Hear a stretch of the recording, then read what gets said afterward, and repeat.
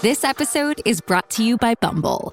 So, you want to find someone you're compatible with, specifically someone who's ready for a serious connection, totally open to having kids in the future, is a tall, rock-climbing Libra, and loves rom-coms with vegan pizzas on Tuesdays just as much as you do. Bumble knows that you know exactly what's right for you. So whatever it is you're looking for, Bumble's features can help you find it. Date now on Bumble. Talk to nicely. Hey everyone. I want to take a quick second to remind you all to click that follow button if you're listening on Spotify. This way you'll get notified every time a new episode is released. Now back to the story. Just shut the fuck up, Danny. Shut the fuck up. That scream finally got through to him. The begging, threatening, explaining, and pleading would not stop my son from bouncing off the walls. Only the shouting was effective. Only the swearing worked. My 6-year-old son looked up at me as the broken pieces of my Nikon P1000 camera lay scattered at his feet, frozen in place. A chill stabbed my gut as I realized that he was afraid of me. The chill sunk deeper when I realized that a small part of me was grateful for his fear. I wiped a tear from my face. I'm going outside. Watch your brother. Daddy, Take care of your brother, I hissed while pulling on my shoes. I'll be right outside. I slammed the door because that's what people do when words run out before anger does. I knew that leaving a 6-year-old boy in charge of a 3-year-old boy is a stupid thing to do, but Arthur Park is a half a block from our apartment, and I needed to remove myself before I lost control entirely. I collapsed on a bench and heaved. The sun was shining, kids were laughing, and I wanted to smack them for being happy. I closed my eyes and faced the sky.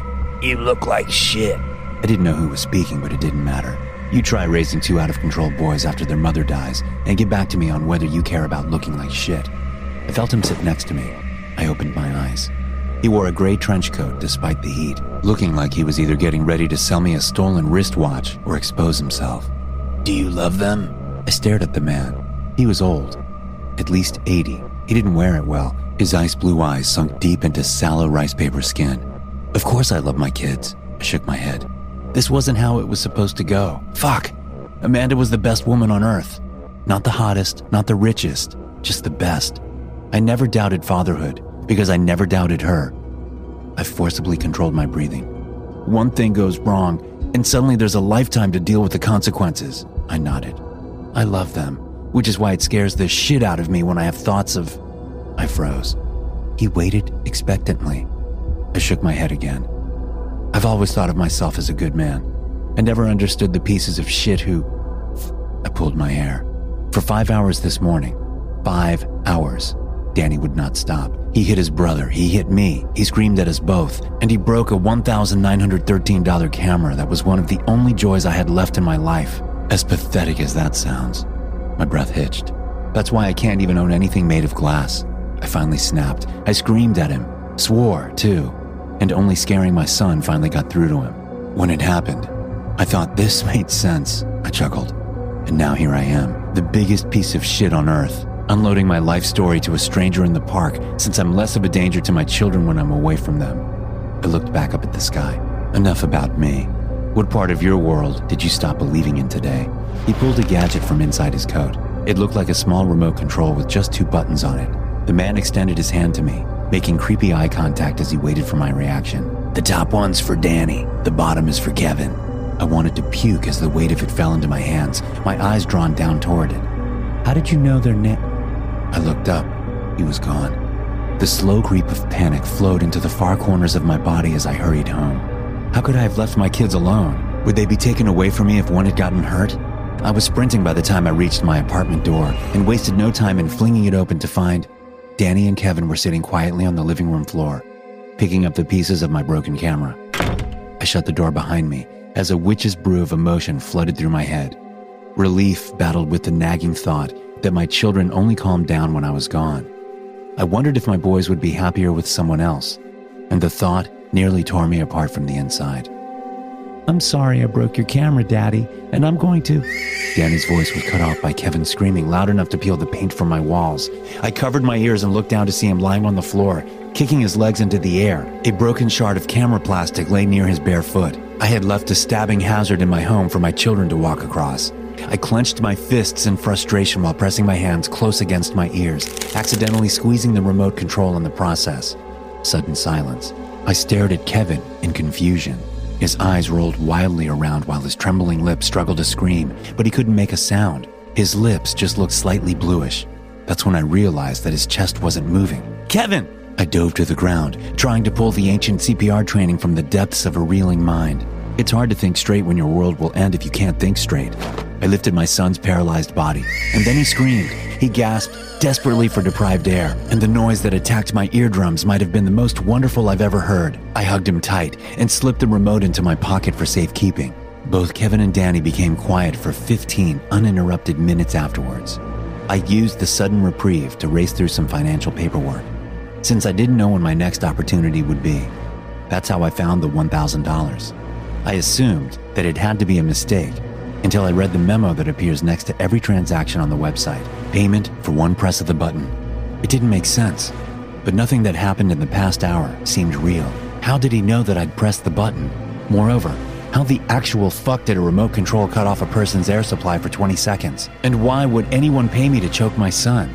When I first held Danny in my hands, it was the realest, surreal moment of my life. Amanda and I had created a tiny human that was completely dependent on us for every aspect of his existence. In one short moment, he had completely taken my breath away. I didn't know how it was possible, but I accepted it just the same. I held it together through the tantrum that Danny threw after hearing that it was bedtime. But after he finally passed out, I collapsed on my own bed and cried. I grabbed a picture of me and Amanda that I keep on my nightstand. It's face down most of the time, because it hurts too much to see her smile. But I hug it in my weakest moments. "I'm sorry, babe," I whispered. "I want to be the best dad possible, but most days I have to settle for least awful." I slipped the remote control into the nightstand's drawer and tried fruitlessly to get some sleep. Breakfast was blissfully quiet. Danny helped Kevin to pour a second bowl of Cheerios. They said, "Thank you," and "You're welcome." I loved them more than anything on earth. Kevin reached to hug Danny and bumped his older brother's Nintendo Switch onto the ground. It cracked. Danny screamed.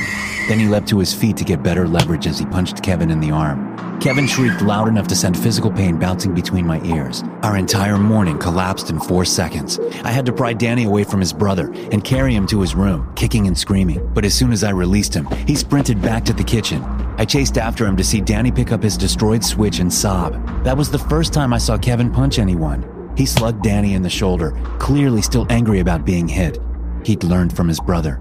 I froze, simply because I was completely unable to conceptualize my next move. My world was filled with noise and nothing else. Then Danny tackled Kevin. I felt like the worst father on earth. There simply wasn't any possible way to express my anger sufficiently, but I somehow had to swallow it all and police their fight. On top of everything, I had to teach them a lesson powerful enough to stop this from happening again. My finger slipped into the pocket of my bathrobe. I don't remember deciding to push the buttons, but I clearly did so with enough intent to hit both simultaneously. Danny and Kevin let go of each other and grabbed their throats as heavenly silence descended upon the kitchen. I waited. Then I dove to the ground and held them both close, rocking back and forth as they gasped for air that wouldn't come. Kevin's face was screwed up in an inconsolable sob. Danny just looked at me in total confusion, wanting so badly to ask why this was happening to him. It felt like things were taking too long. I panicked. Then both boys gasped at the same time, taking in huge breaths of air before hugging me tight as I cradled my sons on the kitchen floor. They forgot about the fight, and that very morning, their college fund was $2,000 richer.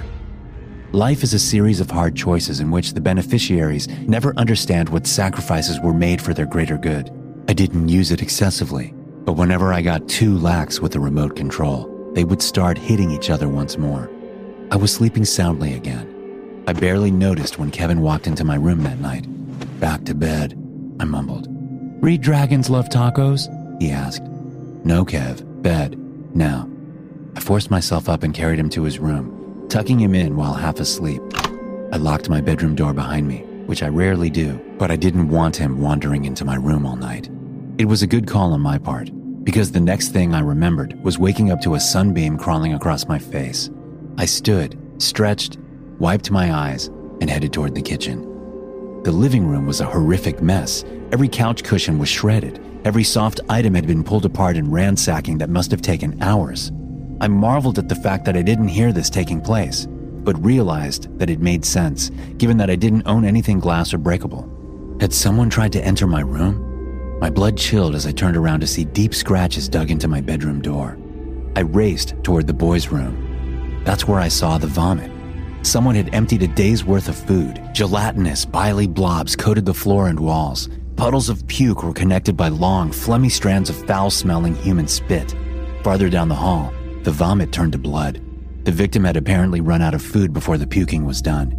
I sprinted, bare feet splashing in the disgusting fluids as I hurled into the boys' room. I opened the door and my world ended. Danny was dead. No amount of CPR would save a child with lips that blue. The room felt like it was swirling, like a toilet spinning into oblivion, like everything needed to be washed away. My legs were paralyzed, but my head could move just enough to take in the scene. Danny was coated in puke and blood, both of which were drying on his lips. Oh, God, had all the blood been his? I jerked my head looking for Kevin, and then everything made perfect, awful sense. Kevin held the remote in his hand. He must have grabbed it after coming into my room the night before, just before I locked the bedroom door to keep my children outside. Neither one of them would have understood that Kevin's tiny finger on the remote was causing Danny to lose air. He must have been in so much pain when he clawed the deep scratches into my door, unable to comprehend why I'd locked him out. He would have tried so hard to scream. Tearing apart the living room had been the only way to express his anguish as he slowly died. I don't know how many times Kevin pushed the button to make him vomit blood, but I had an extra $600,000 in my bank account that day.